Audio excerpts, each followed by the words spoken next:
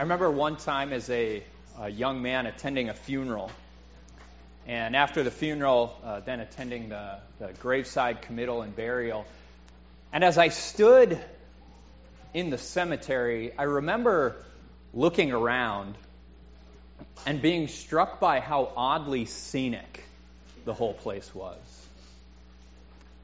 That when I stood there in the light of day, that this cemetery, it didn't have kind of the haunted, creepy feeling that when you're a kid you typically associate with a cemetery. But it was actually quite picturesque. It was very beautiful. The grass was perfectly manicured. If it wasn't for all of the headstones, you might have thought that you were on the fairway of a golf course. And if you're like Rick, you probably haven't spent enough time on the fairway of a golf course to actually know what that looks like, but just take my word for it. And then you look around and you see these tall trees sprouting up from the ground, and their branches providing just this luxurious shade. And here and there along the roadway that carved through this cemetery, there were these planters with beautiful flowers, bright, vivid colors, yellow, gold, purple, pink. And against the backdrop of that beautiful green grass, they just had the most unbelievable scenery here in a cemetery. And as a young man, I remember stopping and thinking that the scene was really quite strange. And since that time, I've always felt, every time I've been in the midst of a cemetery, I've almost felt as if I'm being lied to. Because the grass and the trees and the flowers planted, they don't change the reality of what you're standing on. That you're standing on a field of death and decay. That's surrounding you 6 feet below your feet is a sea of corpses.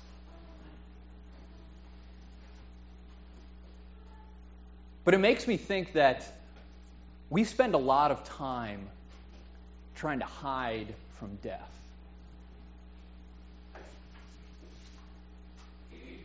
We spend much of our lives trying to run away from the reality of death. Because if we're honest with ourselves, death kind of terrifies us.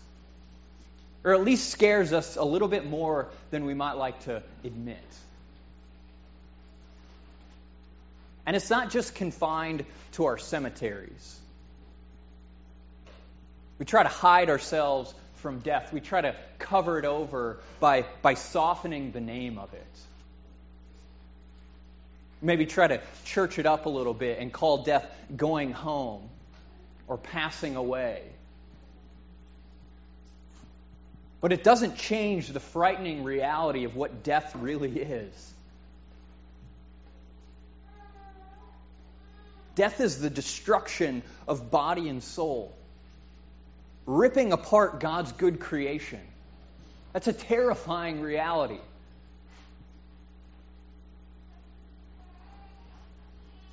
And the other thing that we do, we don't just change the name of it. We try to just pretend that it doesn't exist. Everything that we do, everything that we try to build up, so often becomes this effort to hide from death. So we build up beautiful homes and we acquire a bunch of stuff. And we embrace these intricate hobbies and we obsess over our own children, as wonderful as they are, as a way to try to hide ourselves from the fear and the terror that death surrounds us. That as much as we try to cover it over with green grass and tall trees and beautiful flowers, we live in a world full of death and decay. We're surrounded by a sea of corpses. And all too often our response to death is just simply try not to think about it. But sometimes that's not so easy, is it? Lose a loved one, face major surgery, turn on the news for 30 seconds and all we see is war and senseless violence. And suddenly we realize that death is looming over us and it is too big to run from. What do we do? How do we respond?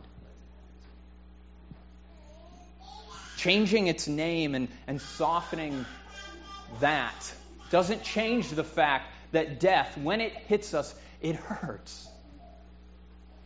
It's terrifying. And all too often, it seems like we turn to things to sort of escape the reality of death, to try to hide from it and cover it over. And all they do is lead us to more death. Right? Try to create some meaning or some semblance of life through acquiring wealth and great wisdom. And you'll find that all that is to be found there is misery. Because those things are never enough. Or some people, we try to search for transcendence through drugs or sex or alcohol, whatever it is, and soon find that that path just leads to loneliness and despair.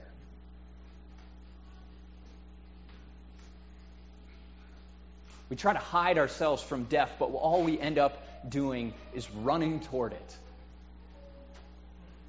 In our attempt to escape death, we just simply embrace death.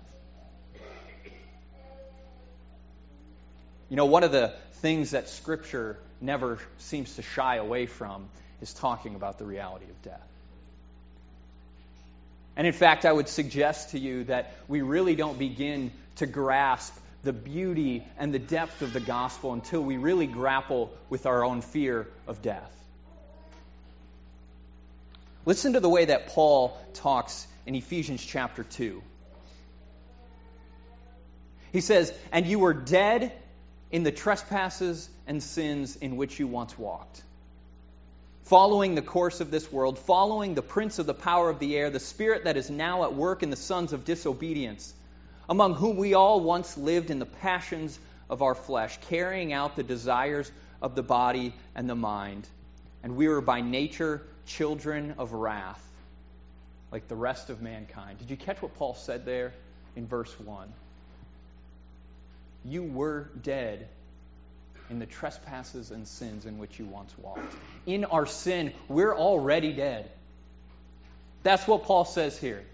In our sin, we are already dead. So long as we are following the course of the world, which is simply sin, rejection of God, rebellion to His will, so long as we are on that path, we are on a path that leads to death. We are spiritually dead people, walking slowly but surely toward more death. Unless, of course, something would happen to intervene. You see, because on our own, we're powerless against death. That's fairly self-evident, I think. We can try really hard, and we've done pretty well to sort of delay death, to ignore death, but none of us have been able to overcome death. And so in the face of death, is our only answer going to be, try not to think about it? I think Paul gives us a better answer to the problem. Verse 4, but God. You know, I found that there's a lot of good news to be found in those words, but God. Because that simple phrase, but God, it pops up and it reminds us, this is how things were. This is what you are stuck in. But God acted. But God did something about it. But God, being rich in mercy because of the great love with which He loved us, even when we were dead in our trespasses, made us alive together with Christ. By grace you have been saved. And He raised us up with Him and seated us with Him in the heavenly places in Christ Jesus, so that in the coming ages He might show the immeasurable riches of His grace in kindness toward us in Christ Jesus. But God, being rich in mercy, seeing that we are spiritually dead people on a path toward more death, He acted.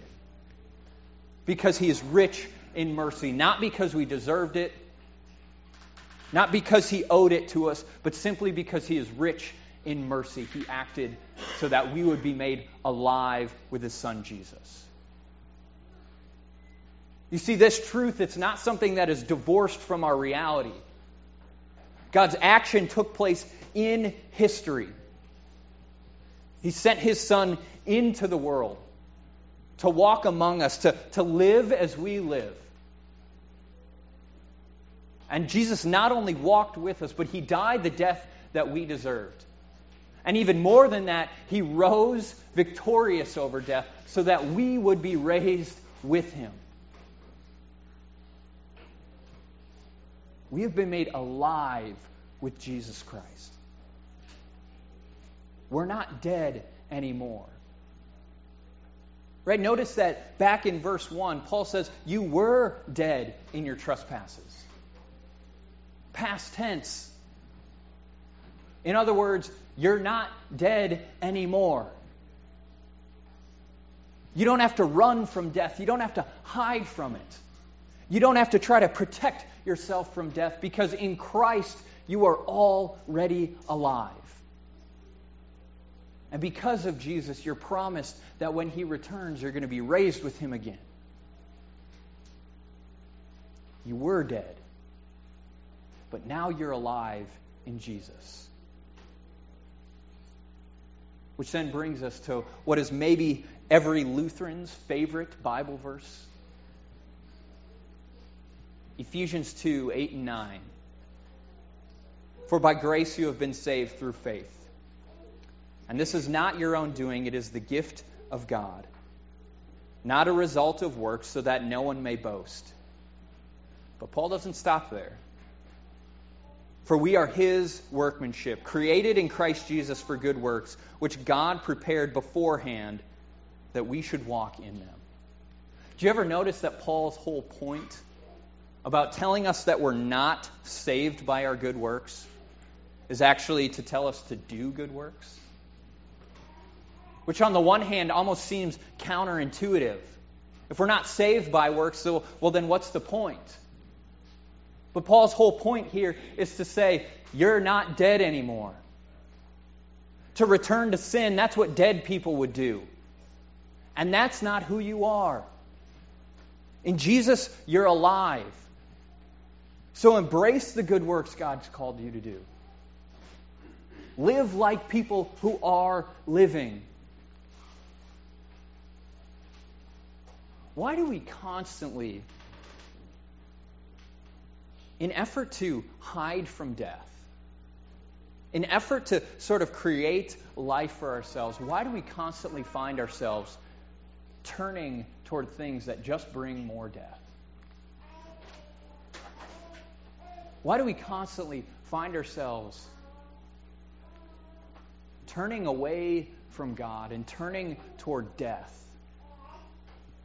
when the very author of life, the one who has the power to raise the dead,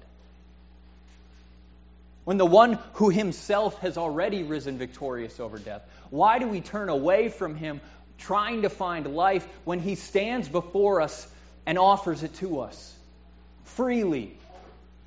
Right? Apart from works, Paul says.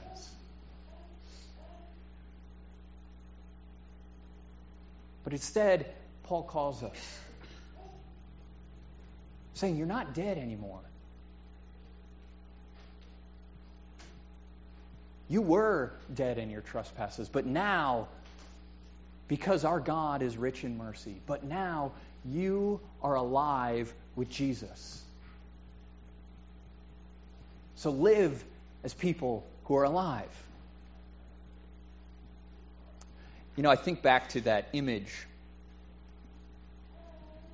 standing in a cemetery and seeing the grass and the trees and the flowers. And I recognize that in the light of Christ, that scenery doesn't have to just be this image of us trying to hide from death. But that scenery can be a reminder for us of what God can do in the midst of dead things. That in us, people who were once dead in our trespasses and in our sin, God is doing something new. Through dead things, God's new creation is bursting forth into the midst of the old. Because we have been made alive with Jesus. Right? That's the exact language that Paul uses when he talks about baptism. It says that when you were baptized, you were buried with Christ. You were buried into his death. And because you have been buried with Christ, you will also rise with him. I had this professor in seminary, an older gentleman. He was kind of nearing retirement. And he had this phrase that he always liked to say. See, he had this uncanny ability to take these wonderful truths and just distill them to like a sentence. And he always used to say, in baptism, the sinner gets what he deserves. He gets death. But in baptism, the death you get is not your own. You get Christ's death. And because in baptism you get Christ's death, you're promised his resurrection too. You're no longer dead. You've been made alive with Jesus. And because of that, God is bringing forth something living in you. Turn away from death. Turn back toward the one who's risen victorious over death. And discover there the life that he has in store for you. Amen?